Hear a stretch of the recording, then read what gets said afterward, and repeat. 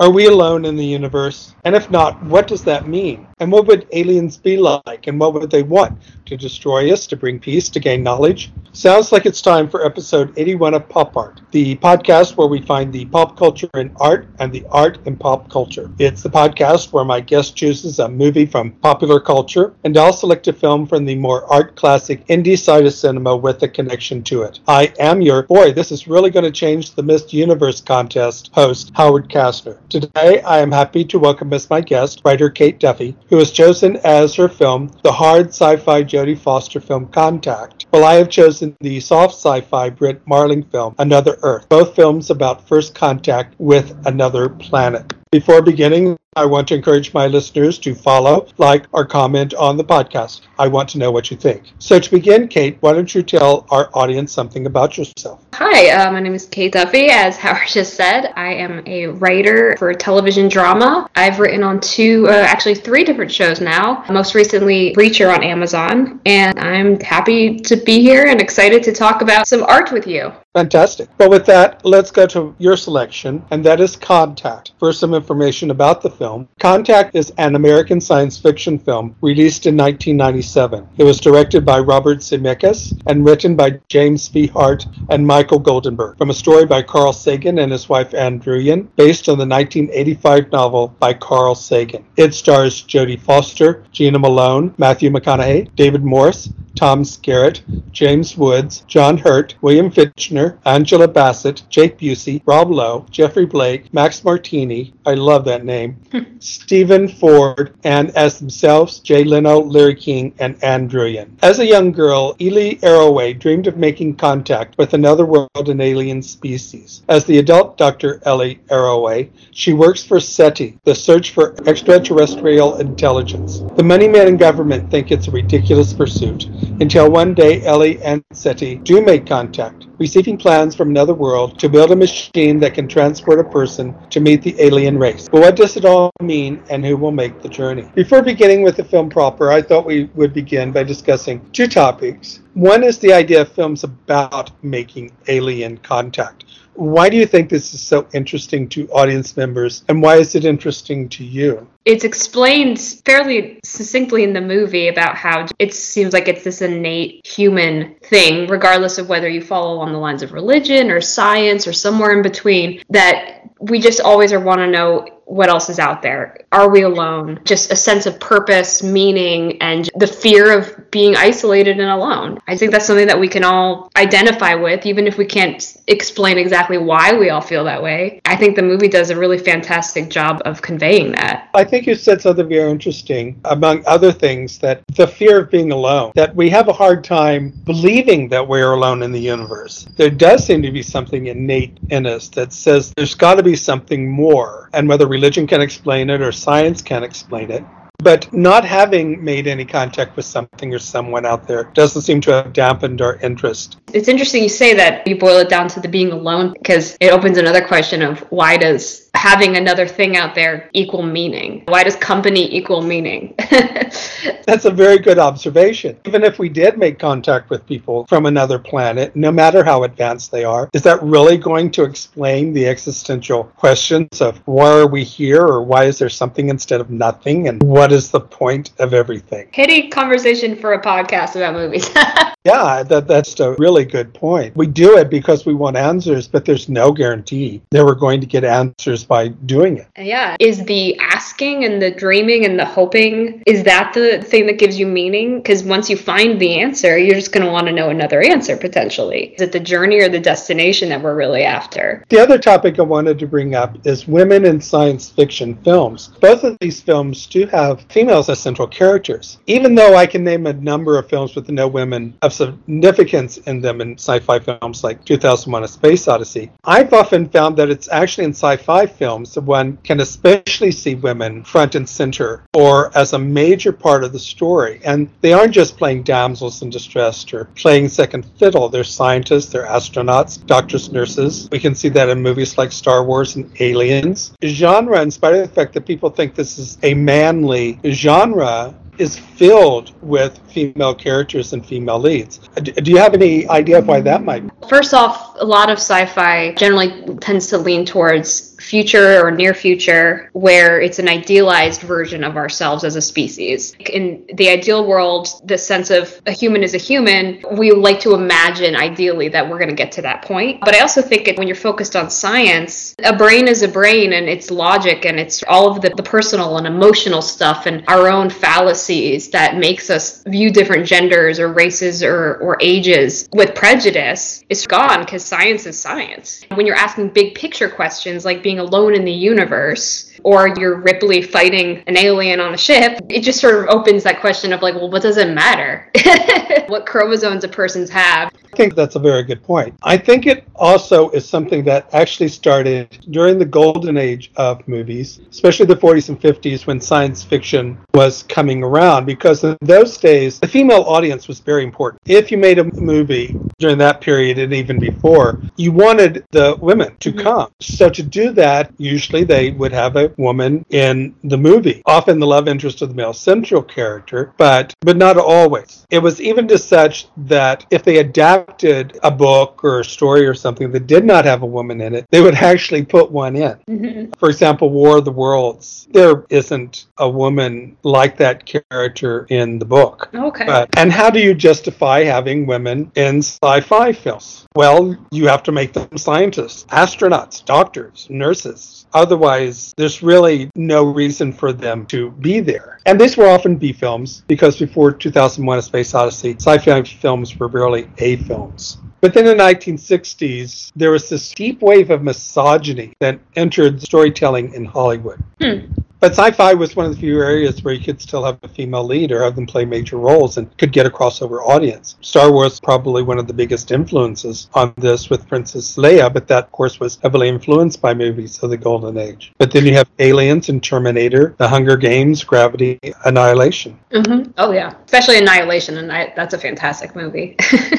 Why did you choose this film? It's been one of my favorite films for a long time. I have not seen it prior to watched it last night for the podcast, easily 15 years. I came across an article shortly before you asked me about picking a movie, and it was about the 25th anniversary of Contact. And I was like, oh my God, that movie, yes. It always spoke to me because it came out when I was a kid. I saw it in theaters when I was a kid. I remember very distinctly, even though I was quite young. I was super into space. I think I saw it right around the time I did my first space camp. I had never seen a lead female character being a scientist, and her primary character traits have nothing to do with her gender. It's all about her passion. It's all about her relentless quest for knowledge and her intelligence, and those are the things that define her as a person. I kind of idolized the Dr. Arroway character for a long time, and it just sort of made me like, oh, I can do this too. And so it's always had a special place in my heart because of that. When you talk about it's a female character that's not really defined by a gender, some of the things we'll talk about later on is how some people wanted to make it more about her gender, but even Carl Sagan in the original book, a lot of this was taken out and removed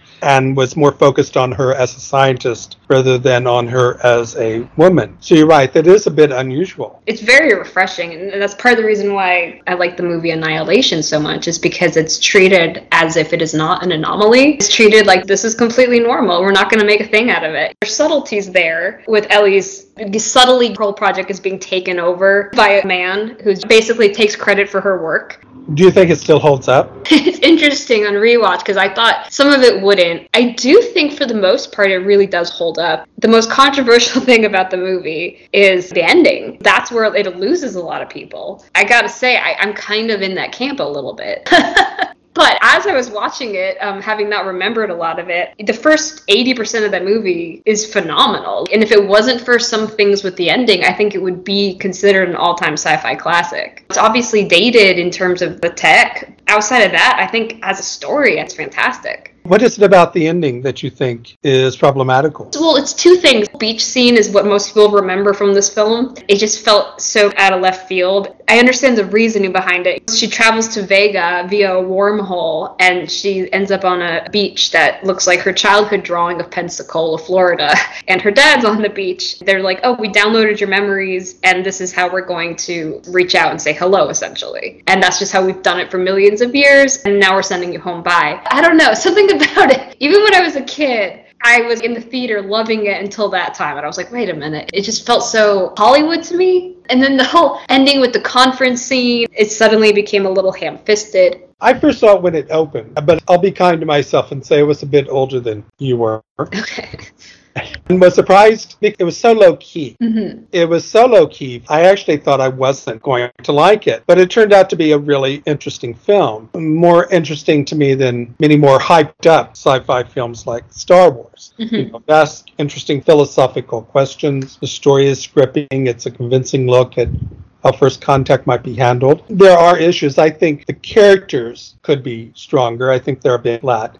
But overall, it gets you going, and you want to know what is going to happen. What are some of your favorite scenes? The scene of her when she first hears the sound, there's something about just that sort of calm before the storm atmosphere where it takes a lot of build-up. They just found out, their funding has been cut again, and so they only have a couple more months, basically. And she goes out to listen. She puts on the big headphones, and she's, laying on the car. All of a sudden, she just hears this pulsing, which I think I remember reading is the fetal heartbeat that ran through a computer. So she hears this heartbeat sound. Her team is watching TV at the same time, and you see the sound being broadcast right outside Earth's atmosphere of the interview on TV, and then it sort of gets overtaken and collides with the sound of the incoming signal. And then her rushing back, you can just feel the tension. It's so palpable, and it's very exciting, and you really feel her excitement. This is what she's been waiting her whole life for. And it's just beautifully shot, these long tracking shots, and it's golden hour. I love that scene. One of my favorite scenes is when they realize that the message they're getting back is from the opening ceremonies at the Olympic, and it's Hitler, and they're going, oh, what do we do now? I had forgotten about that, and so when they are zooming out of the television signal and it's a swastika, I was like, oh my god, it's such a WTF moment. And I don't know if you'd consider this a scene, but the opening shot of this movie, it's probably one of my favorite opening shots of all time. It's the longest opening shot special effects until The Day After Tomorrow. Oh, wow. They held that title for quite a long time.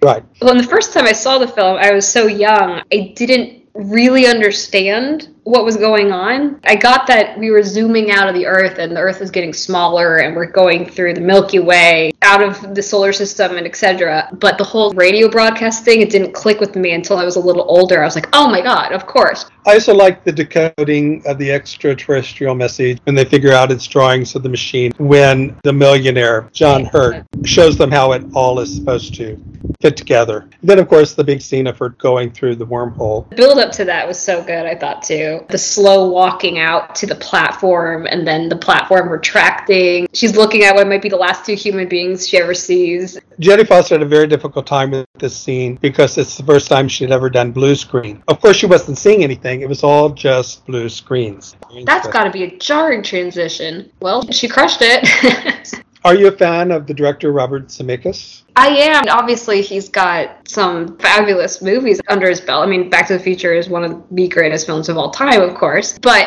I haven't strictly followed him particularly just because I know some of the movies I've seen of him have been a little more hit or miss. I actually had forgotten Zemeckis directed this until I saw the credit at the end, and I was like, oh. And then it made sense. There were some shots that I saw that I was like, oh, yeah, I can see it now.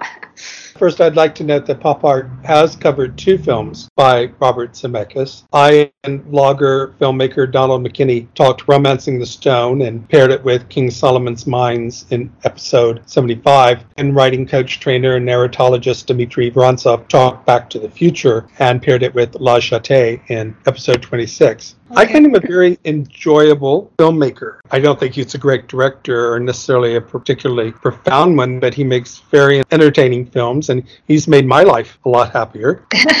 Who Framed Roger Rabbit. What Lies Beneath is another one of his that I think is really underrated. He started out with 2 small films that both flopped so badly that he had a very difficult time making another movie. He did I Want to Hold Your Hand and Used Cars. They're both really good films, and I highly recommend them, but they bombed.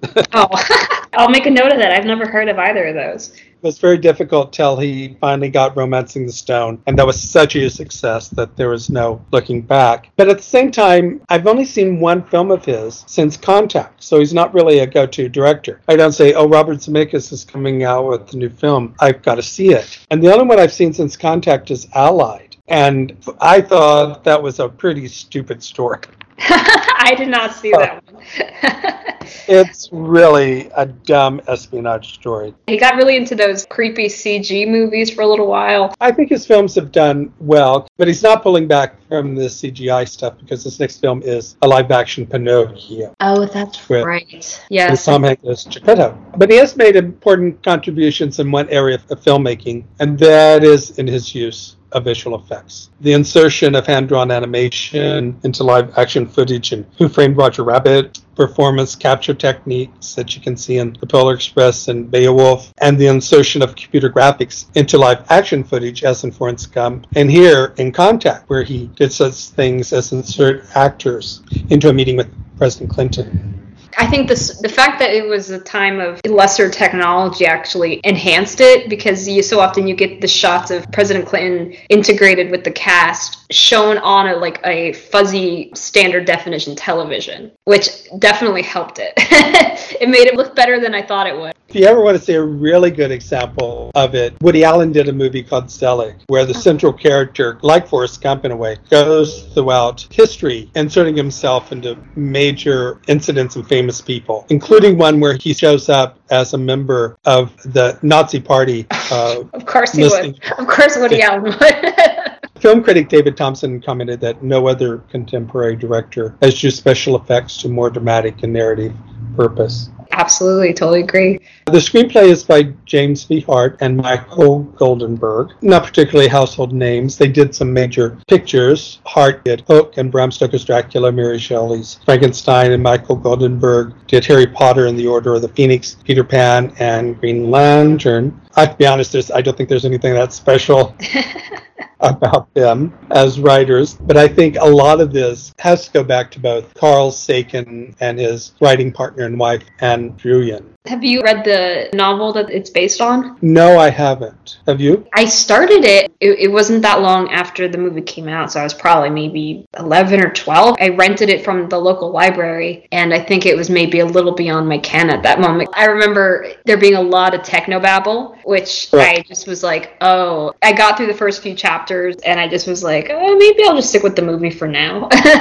He was big on researching the existence of extraterrestrial life, and perhaps his most famous contribution today is the television series Cosmos, which I saw when I was young and loved it. The odd thing is, I don't know whether it's because I've grown up and changed. When I saw the news Cosmos on television, I couldn't watch it. It just made me so depressed. Oh, do you mean in terms of... It just seemed to emphasize over and over again that we're nothing in this universe. And I don't think they meant to say that, but I'm just watching it, and you're just telling me I'm insignificant and I'm nothing, and why am I watching this? Reminds me of something from the other movie, Another Earth, where they're talking about Plato's allegory of the cave. When you look outside of the cave and you watch stuff like Cosmos and you get a real sense of the scope of reality, yeah, it can be depressing, it can be freeing. I feel like I've come through that emotion and I've come on the other side of it. It's liberating. But both Carl Sagan and Anne Druyan worked on these discs that were sent out to space. Carl Sagan worked on the Voyager Golden Record.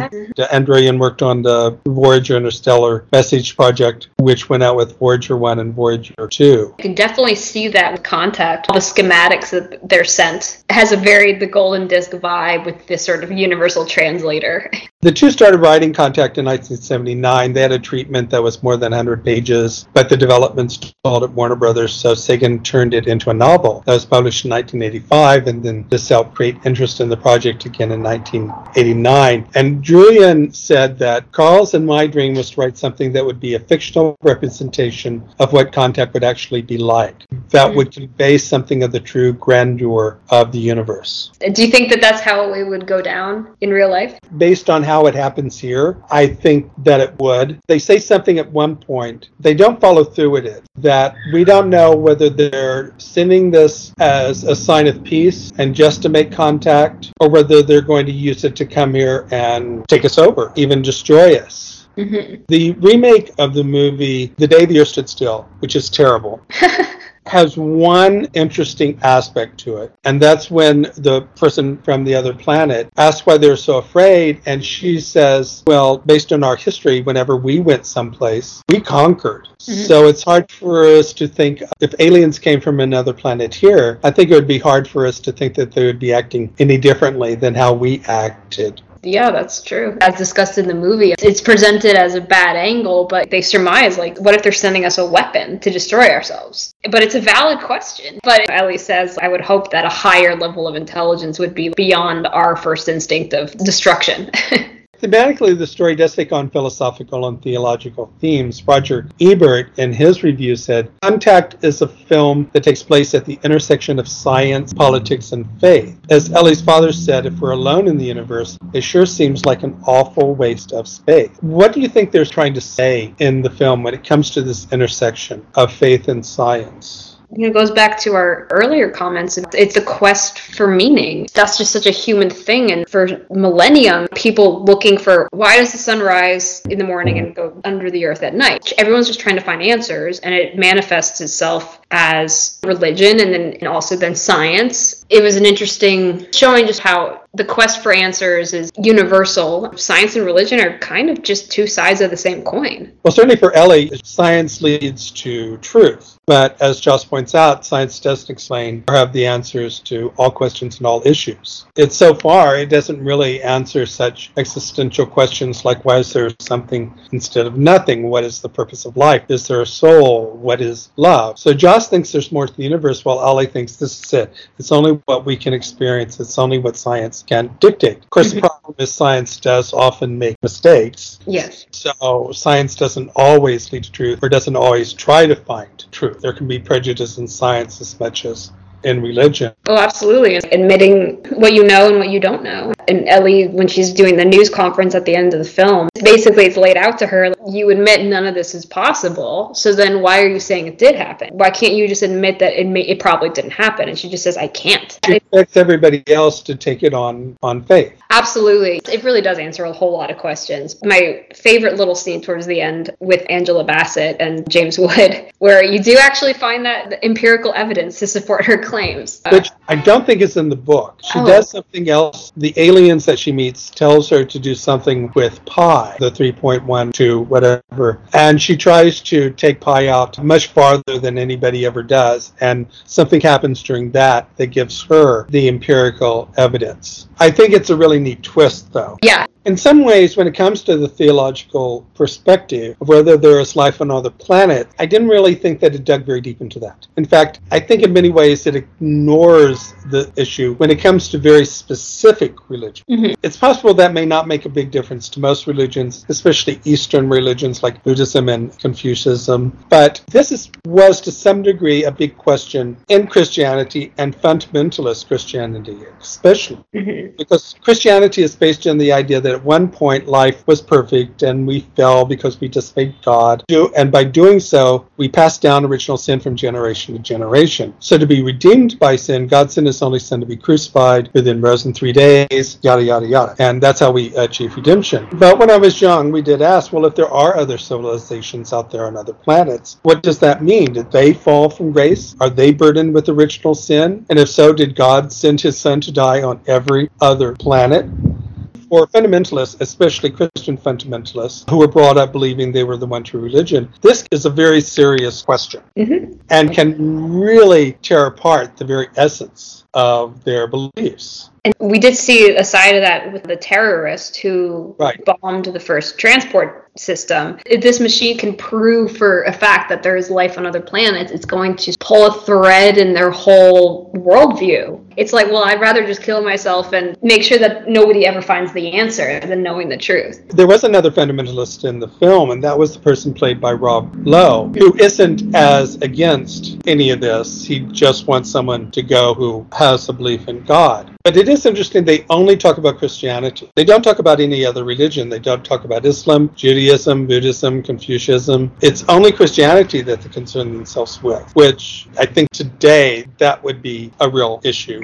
And I also think that it speaks to whether it's a comment on it or it was an unconscious thing by the filmmakers about how it was so American-centric. An American-centric view looks at Christianity as being the religion. The people in the White House would be thinking about it possibly only from that perspective. They do indirectly reference other religions, saying 95% of the planet believes in some form of higher power. I hope within my lifetime there's some form of proof. I don't think there will be. We're alive for a blip and the world goes on. In real life, Jodie Foster is an atheist or agnostic. Matthew McConaughey is a Christian.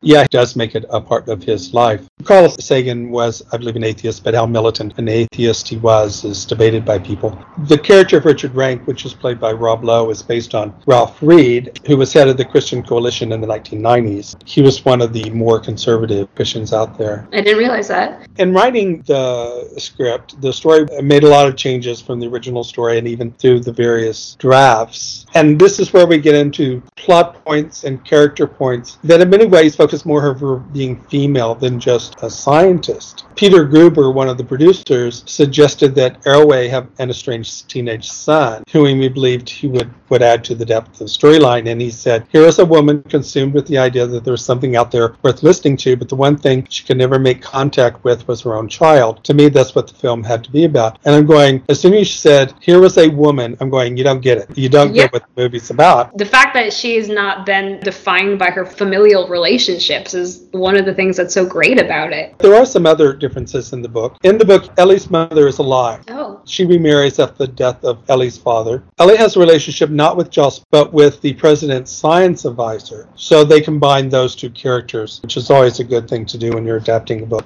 Oh yeah, streamlined. It's also more pointed that she's having a romantic interest with the religious person rather than a science person. Mm-hmm. I love that aspect of it. They're obviously their quest for answers is parallel. They're so on opposite sides of the spectrum when it comes to the thing that defines their lives and their careers, science versus religion. But you can tell they just have so much respect for each other's intelligence and drive. There's zero hostility when they have these philosophical debates. I thought that was a really refreshing approach. But there are also 5 people who go through the wormhole in the book. Oh, interesting. I think that would have been a mess. Yes.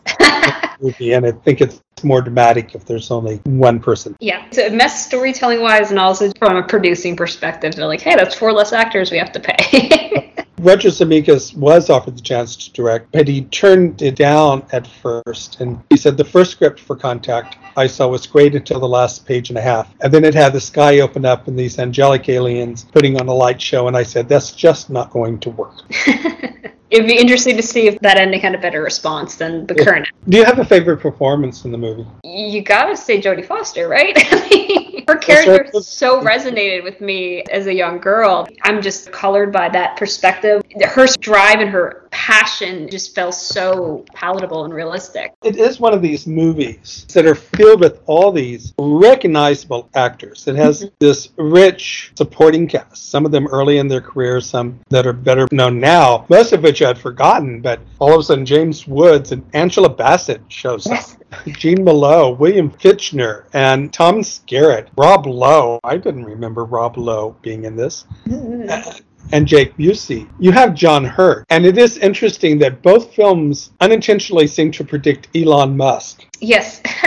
Because he really wasn't based on Elon Musk, because I'm not sure there was an Elon Musk at the time the book was written. In Another Earth, though he's not really a major character, and I think you only hear him once, either on the radio or on television, but he's building a spaceship to take them to another planet, and he's not working for the government. So here you have Elon Musk. How did they know? I guess that's just the natural progression with eccentric billionaires. Where do you go but up? The cinematography is by Don Burgess. I think you mentioned that you really liked it, especially the long, wide scenes. Yes, the cinematography was just gorgeous. And then that famous shot of young Ellie racing to get her dad's medicine. It's a shot that's talked about in film school because the tricks of the cameras floating in and out of the mirror. It's very hard to shoot a scene when someone's looking in the mirror because the mirror is going to reflect the camera. And then there's one of the earliest shots in the movie where the camera camera moves through a glass window and continues into the house. Pre the level of CGI we have today, like shots like that are incredibly difficult to pull off. The most famous shot of going through a window was Alfred Hitchcock in Psycho. Oh, right. Was that a closed window? Yes. I think there's just an imperceptible edit. Mm-hmm. But he seems to go right through the window.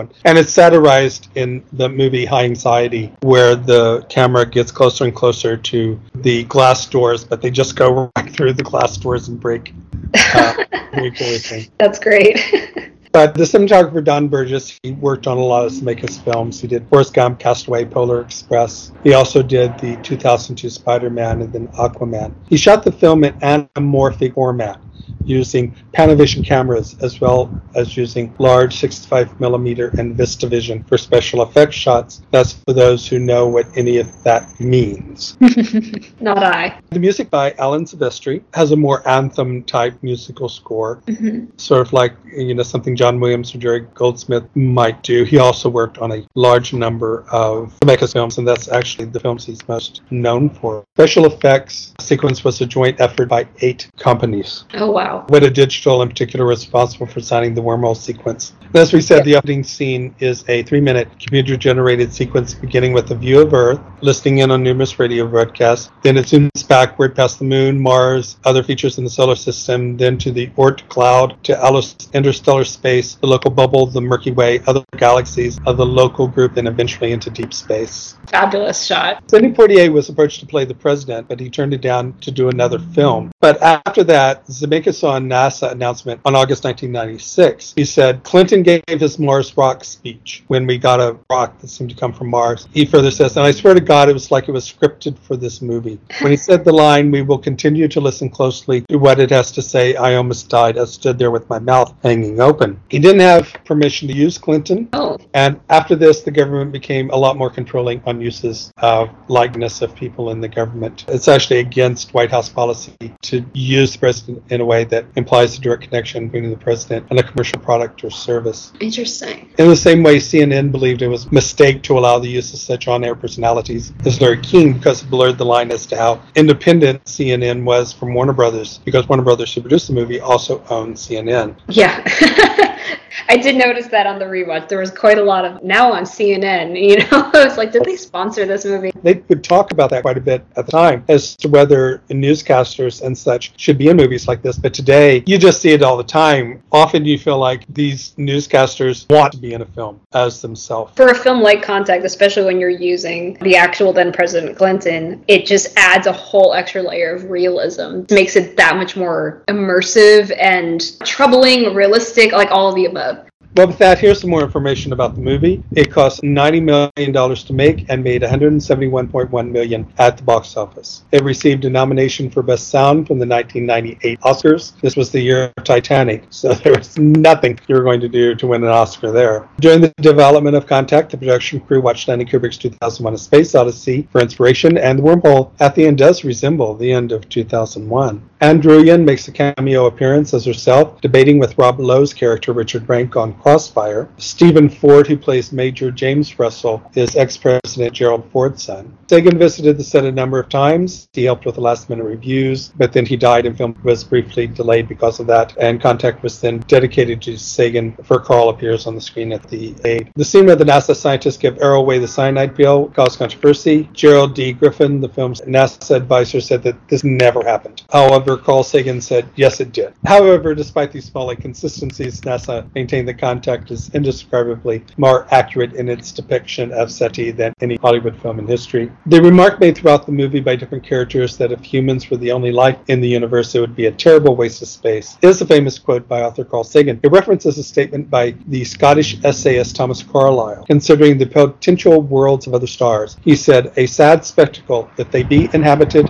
what a scope for misery and folly. If they be not inhabited, what a waste of space. The UFO abduction insurance banner across an RV is from a real company. Warner Brothers paid them to use that in the movie. William Fichtner's character, the blind astrophysicist with enhanced hearing, is named Kent Clark, a play on the name of Superman's alter ego Clark Kent. character is based on a real-life blind SETI scientist Kent Cullers. And according to the French magazine Paris Match, this was the last movie that Gianni Versace saw the day before he was shot and killed in front of his villa in Miami in July 1997. With that, let's get to my selection, and that is Another Earth. First, some information about the film. Another Earth is an American sci-fi film released in 2011. It was directed by Mike Cahill and written by Mike Cahill, and it stars Britt Marling. It stars Britt Marling, William Mapother, Jordan Baker, Robin Ward Taylor, Flint Beveridge, I like that name too, Kumar Lana, Diane Sisla, Rupert Reed, and Richard Berenson. Rhoda is a 17-year-old accepted into MIT. She celebrates by getting drunk. Driving home, she hears reports of a suddenly discovered Earth-like planet that can be seen by the naked eye. When she looks for it, she hits a car with a husband, wife, and child, killing the wife and child, with the man ending up in a coma. After release from prison and not sure what to do with her life because of her great guilt, she tries to make amends with the father now out of the coma. But instead of telling him who she is, she ends up becoming his maid, and as their relationship grows, she enters a contest to take a spaceship to visit the new planet, which seems to be identical to Earth. Before starting with the film proper, we might talk about the idea of hard sci-fi and soft sci-fi. Basically, hard sci-fi focuses more on scientific accuracy and logic. The term was first used in print in 1957 by P. Schuler Miller in a review of John W. Kendall's Islands of Space in the magazine Astounding Science Fiction. Complementary term, soft science fiction, first appeared in the 1970s. And that has two different definitions. It can refer to science fiction that explores the soft sciences, psychology, political science, anthropology, as part of hard science fiction, which explores the hard sciences, physics, astronomy, biology. It can also refer to science fiction with prioritizes human emotions on the scientific accuracy or plausibility of hard science fiction. Though, of course, these are not hard and fast, and they will often bleed into each other. And so here we have both a hard science fiction and a soft science fiction movie. Mm-hmm. I'll give some examples of hard science fiction. That would be 2001, Colossus, the Forbin Project, Moon, The Martian. Then for soft science fiction, we have 1984, The Handmaid's Tale, Children of Men, Dune, Melancholia. What do you think makes Contact maybe hard sci-fi, and what makes Another Earth soft sci-fi? First instinct would be whether it's more of a plot-driven or story-driven narrative. Contact, even though it's populated with a lot of great characters, it's a very plot-driven story. What if aliens made contacts, and how would that look realistically? Whereas it seems like the soft sci-fi is much more character-focused and in dealing with people's emotional states. And what makes it sci-fi is just elements in the periphery. Right. Another Earth never really deals with the scientific aspect of this world. No one in the film asks how and why it appeared, how and why it approached, and how it got into an orbit with the Earth, and how and why it seems to have no effect on the Earth when it comes to gravity and tides and atmosphere. It sort of takes those as unimportant questions. And you're right, so it deals more with people's reactions. It's even more of an existential film than the first one because it asks an absurd question, this planet appearing, but it's more focused not on how or why, it's more focused on how people react to it once they accept it. Yeah, it's kind of interesting that they just let the audience fill in the gaps of the questions of the how and the why, or even just saying that it doesn't really matter how it happened. Right. It's basically what people call you either go with it or you don't. Yeah. What did you think of the pairing of the two films? Watching one, I watched Contact and then jumped into Another Earth. I thought it was an excellent choice for pairing. There was just so many thematic parallels. They complemented each other really nicely, but they're so different in just the story. They still felt really hyper distinct from each other. Good job. Well, they do have some interesting things in common. As I pointed out earlier, they both seem to have Elon Musk characters before Elon Musk was Elon Musk. They both have female leads. They both deal with trying to meet aliens, or at least another planet. Also, they have things like both have blind people who are more insightful in many ways than the one around them, because the Native American janitor in the school is blind, and then he also deafens himself by pouring bleach in his ear, based on something that's never revealed, but he just hasn't been able to forgive himself for. They both also have this element of people with a traumatic loss in their life then turning to the sky for answers to fill that void that has been left behind. Coming full circle with the human connection all along next to you. That is the thing you're looking for. So this was the first time you saw the film, correct? Yes. And what did you think? It was a really interesting film. To me, it almost had the vibe of two separate scripts that were written that got zippered together. I didn't actually look to see what the story was behind this. Got to parts, especially when you're diving into Rhoda, the lead character, her cleaning the house of the man whose family she accidentally killed in a drunk driving accident, where I actually forgot the whole general premise of the movie because I got so caught up in that story that all of a sudden when she gets the call about you're SA1, you're going to go to space, I was like, oh right, that's what this is about. I think you make a very good point there. It's one of those films where they had this idea. We'll have this Earth planet, this exact duplicate of Earth, show up. That's a great idea. Now what do we do with it? So they come up with this story that, you're right, may not quite fully satisfactorily fit the premise. It does seem a little, I should say, zippered together. So I certainly couldn't argue that. The themes, the big existential questions, is what holds those two seemingly conflicting ideas together. Because you do realize that they are sort of interwoven in a way that's not readily apparent. I think it does ultimately end up working, but it is a little bit of a jarring juxtaposition at first. Well, I saw it when it first came out, and it was one of my favorite films of the year. And I consider it one of the best sci-fi films since 2001. I did a list on my blog site listing my favorites of the new millennia. And like Contact, it is somewhat low-key and in many ways even very simple story. Yeah. It's not big, flashy movies. It's people feeling a sense of emptiness, looking for answers. Do you have any favorite scenes? I thought the ending was great. Just that last shot. It's always hard to land a movie, especially when you've got one that's sort of meandering and melancholy the way that this one is. But I just thought that last shot where she sees the Earth 2 version of herself waiting there to talk to her, I was like, oh, that's so great.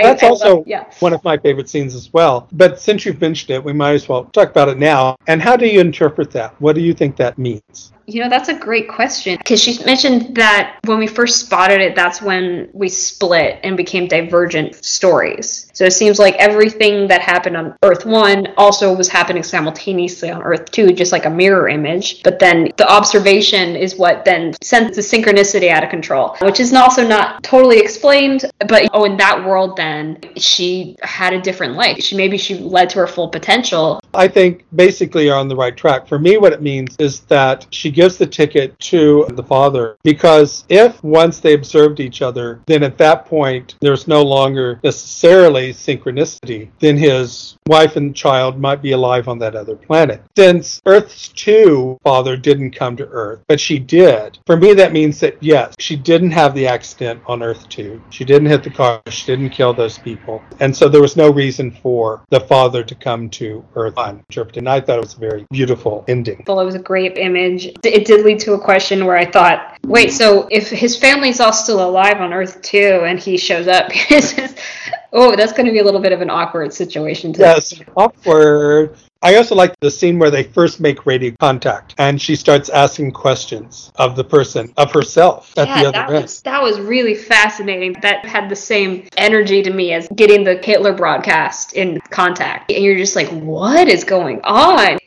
And then that definitely showed that the synchronicity was no longer the same. Otherwise, they would have been asking each other the questions at exactly the same time. And there was a really clever way to communicate the whole, every single thing was identical, even down to the names of the places and the people and the memories and the actions. You're talking about the observation of the 2 planets and how that affects things. And that reminded me, and I'm not a physicist, I find this fascinating, but I'll probably get it wrong, that often when you're observing atoms and when they're sent through something, they act totally different when you observe them than when you're not observing them. Isn't that a Schrodinger thing, that the act of observation affects the outcome of the experiment? Yeah, it's really weird. They may by now, but when it was first observed, no one really understands why. Or just observing these atoms would make them act differently, and then when we're not observing them, would they act in a different way? It's like the 2 Earths are just 2 petri dishes staring at each other. The director was Mike Cahill. Are you familiar with him, or have you seen other films of his? I don't believe I have. It's really strange. I think I have, but I don't remember anything about them. This is the only one I remember anything about. And I do think I've seen I, Origins, and then another film with Britt Arling as well, but I can't remember. Looking at his filmography, I really don't think I've seen any of his other movies. So far, I'm not sure he's making a big impact as a director. This seems to be the film that he's made the biggest impact from. He was very good at giving a film a certain mood. Some people found it slow. I didn't. It is a slow burn, but I found it fascinating. I was with it the whole time. I was there too. I like a good slow build-up, and that's not for everybody. But that sort of looming, like something is going to happen, both in terms of the sci-fi elements and personal elements, like that tension of when is she going to tell him the truth about why she came to his door that one day. And that scene where she's going to tell him. They filmed it in such a way that you question what's going on. When she breaks the news to him that she's going to go to Earth 2, and he immediately is like, let's pour drinks. And he pours the drinks and like shoves it in her hand. And he's like, now I'm going to cook for you. And you've got like the cutlery out. And she drinks a sip of the wine and she pauses for a second, almost like the wine tastes funny. But it's all these sort of misdirects of, oh, is he poisoning her? Did he find out? Is he going to kill her? Is he crazy? Like, I had this real sense of impending doom over that scene. One of the reasons to study this from the director, Mike Cahill, and as well as Brett Marling, is for new filmmakers. We were trying to get their first film done. Cahill had made 2 films before this, but they were both documentaries. And Cahill and Marling wanted to make a film that was going to do something for them. Marling was starting to get someplace in acting, but she was afraid that she was going to be something like always the best friend in a horror movie who gets killed. So they decided, well, we're going to make a film. And it does have a grainy documentary look to it. It's obviously digital. It's not flashy studio filming. It cost $100,000 to make. Oh, wow. It was filmed in and around New Haven, Connecticut, but this was Mike Cahill's hometown. And I always tell new writers when they ask, should I move to LA? I said, no, you should make films where you are. And then when you've got some made, maybe then move to LA. Because by making it where he lived, he could get help from local friends, from his family. This reduced the budget. He used his parents' home, his childhood home, as Rhoda's home, his bedroom as Rhoda's room. The scene of the car collision was made possible because he had a friend on the police force. So the policeman cordoned off part of the highway late at night. The scene in which Rhoda leaves the prison facility was filmed by having Marling walk into an actual prison, posing as a yoga instructor, and then exiting. Huh. Yeah, it's very resourceful. So new filmmakers should really study films like this to find ways of making their film. Oh yeah, and especially when this movie came out 2011, was it? Even just now, everyone has a film quality camera in their pocket. It's even easier now to make use of your tools that you have in your location. Well, you know what they say, the great thing about making movies today is anybody can make a movie. The most awful thing about movies today is that anybody can make a movie. Yep.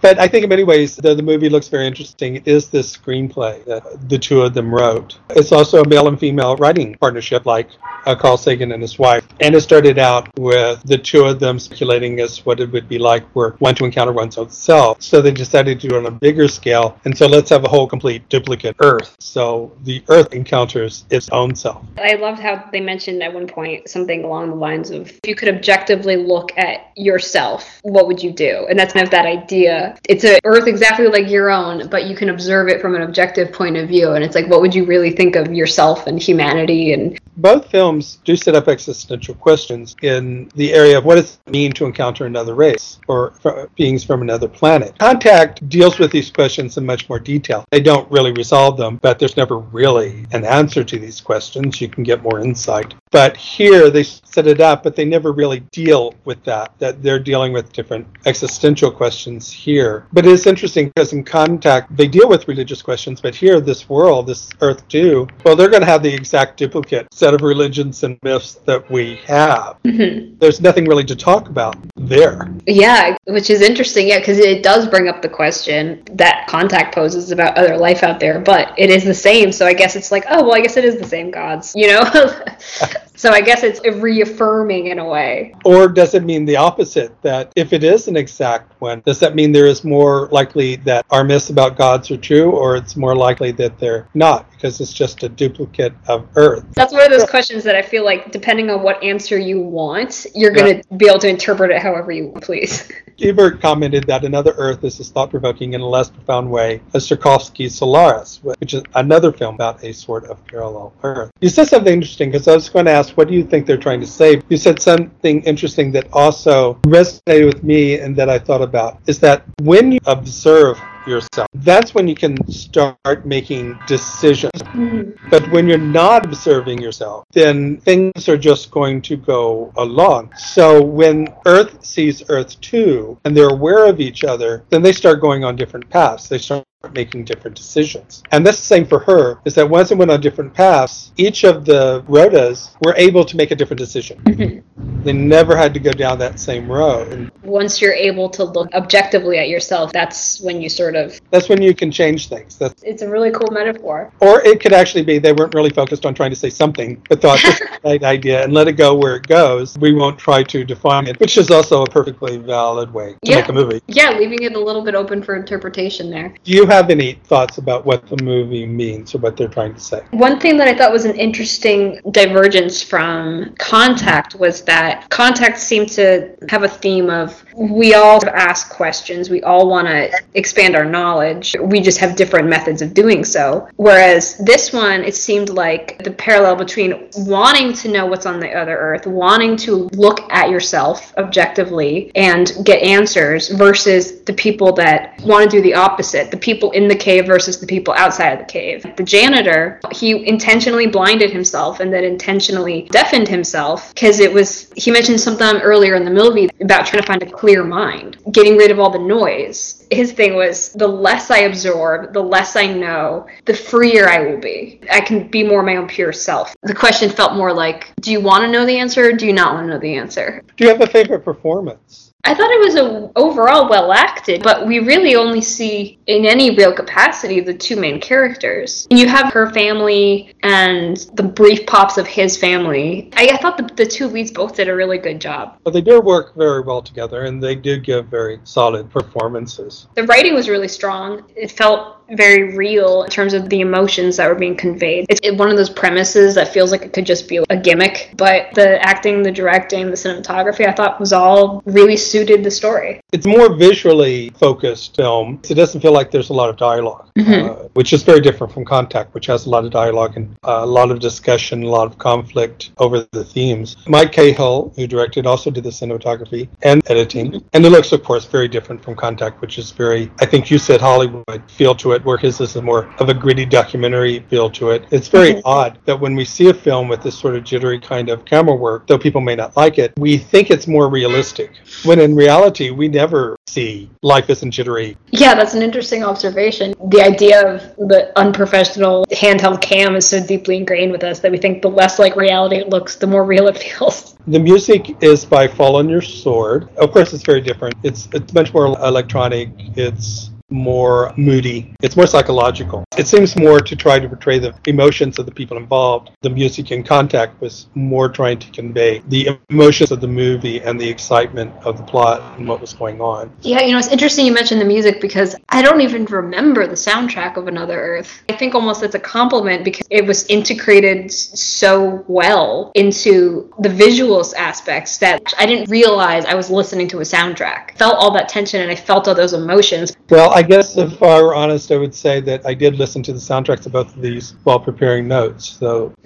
I don't always remember what the music is like until I listen to it separately. The only part that Fall on Your Sword didn't write was the musical Saw scene. That was composed by Scott Munson and performed by Natalie Peruse. Mike Cahill came upon Peruse, known as the Saw Lady, while riding the subway in New York, and mesmerized by her playing, he arranged for her to coach William Mapother on how to hold an act as if he was playing Saw for the scene in the film. That's a lovely scene. The symbolism of it was really cool, and maybe I'm overthinking it, but just the whole taking this instrument that was designed to destroy and split things, literally, and it's very violent and aggressive. You're getting a peek inside of his soul that is coming out of something so aggressive, and it just parallels with his real life of spiraling after this act of violence that killed his family. Well, with that, here's some more information about the film. It cost $100,000 to make and made $1.9 million at the box office, which seems like a huge success. The only thing I'm not sure is that Fox Searchlight bought the distribution rights for $1.5 million. So I guess that's like $400,000 profit for them. So I don't know how you interpret that. It's not very good, I don't think. very good for Mike Cahill, but Fox Searchlight might not have been it's quite as happy. Another Earth won the Alfred P. Sloan Prize at the 2011 Sundance Film Festival for focusing on science or technology as a theme, or depicting a scientist, engineer, or mathematician as a major character. Another Earth was named one of the top 10 independent films of the year at the 2011 National Board of Review Awards. This was one of 2 dramas released in 2011, where the appearance of a new planet in Earth's vicinity is of major importance to the characters and plot. The other one is Lars von Trier's Melancholia. When Rhoda speaks with United Space Ventures CEO Keith Harding, Harding makes an offbeat comment that his headmaster once told him, "You will either become a millionaire or go to jail." This is a reference to Richard Branson, who was told the same thing by his headmaster at school and also owns a pioneering civilian space travel company. With that, let's start closing out. And I asked you to choose a film or 2 to go with your choice that might interest our audience. One, which you actually mentioned earlier, was Children of Men, the soft sci-fi. It's more about the human response to a removed event, the emotion that comes with scientific things. But an amazing movie, beautifully shot, fantastic direction, all the above. And then the other, closer to Contact, would be Deep Impact. A year after Contact, and it was one of those parallel films alongside with Armageddon. I guess in the same way as Another Earth was parallel with Melancholia. Super grounded look at what it would be like if there was an asteroid impact. I was always Team Deep Impact. I saw them in theaters as a kid. I went a little overboard, but I will start with a television episode. Season 1, Episode 1 of The Outer Limits from 1963. It stars Cliff Robertson as the owner of a radio station who accidentally makes contact with a being from another world while researching electromagnetism and microwave background noise. Explorers is a 1963 sci-fi film from director Joe Dante, in which a very young Ethan Hawke and River Phoenix built a spacecraft to explore outer space, and in so doing make contact with an alien race. There is a twist to these aliens they meet. 2001: A Space Odyssey is, for me, the greatest movie ever made. It was recently covered on Pop Art episode 77 with filmmaker Adam Binish, where we combined it with Tarkovsky's masterpiece Solaris. It tells of Earth coming into contact with a signal from an alien race in the form of a large black slab. And this is rare for me, but I am including a film I have yet to see. It's Journey to the Far Side of the Sun from 1969. The reason I mention it is a lot of people mention it in reference to the movie Another Earth. It revolves around the discovery of a planet lying directly opposite the Earth on the other side of the sun that seems to be a duplicate of our world. And I'm not a huge fan of Dutch filmmaker Lars von Trier, but Melancholia is one of his most accessible ones. It revolves around a planet entering our solar system that seems to be on an exact course to collide with the Earth. And finally, I mentioned this next one because Mike Cahill says it had a huge influence on Another Earth. It's Krzysztof Kieslowski's 1991 masterpiece, The Double Life of Veronique, which is about 2 women who don't know each other but are doppelgangers. One is in Poland, one in France. Their lives are connected in ways they will never know. This is one of the great films, along with 2001 and Solaris, of all time. I got a lot of movies to watch, it sounds like. What is next? What should we be expecting from you? My next thing coming out is, as of yet untitled, Netflix series starring Arnold Schwarzenegger that is currently in production. Was that fun? It was very surreal writing for someone who is such an icon of the planet. There's certain ubiquitous people that just define the zeitgeist of an era. No idea when it's coming out yet. It'll be within the next year. And then also season 2 of Reacher. Season 1's up on Amazon now, and season 2, we're just wrapping up the writing right now. We're really, really excited and proud of the upcoming seasons. Well, I certainly enjoyed Reacher, my kind of series. I love mysteries. I'll list my usual litany. I'm a screenwriter and script consultant, and you can find more information about that on my Howard Kastner Screenplay consultation page on Facebook. My blog is called Rantings and Ravings, and there I explore issues on film and screenwriting. I've published 2 books of short stories on Amazon, The Starving Artist and Other Stories, and The 5 Corporations, and One True Religion. These are sci-fi, supernatural, and fantasy short stories. I've also published the 2nd edition of my screenwriting book, More Rantings and Ravings of a Screenplay Reader, and I am an amateur photographer, and you find those on Instagram. The previous episode is with filmmaker Adam Binish, where we discussed the aforementioned 2001: A Space Odyssey, which we combined with Solaris. The next episode will be with writer-director animator Glenn Dion, where we will discuss Scott Pilgrim vs. the World and Kind Hearts and Coronets, 2 films about someone getting rid of their rivals one by one. So with that, I want to thank you, Kate, very much for being a guest on my show. Oh, well, thank you so much for having me.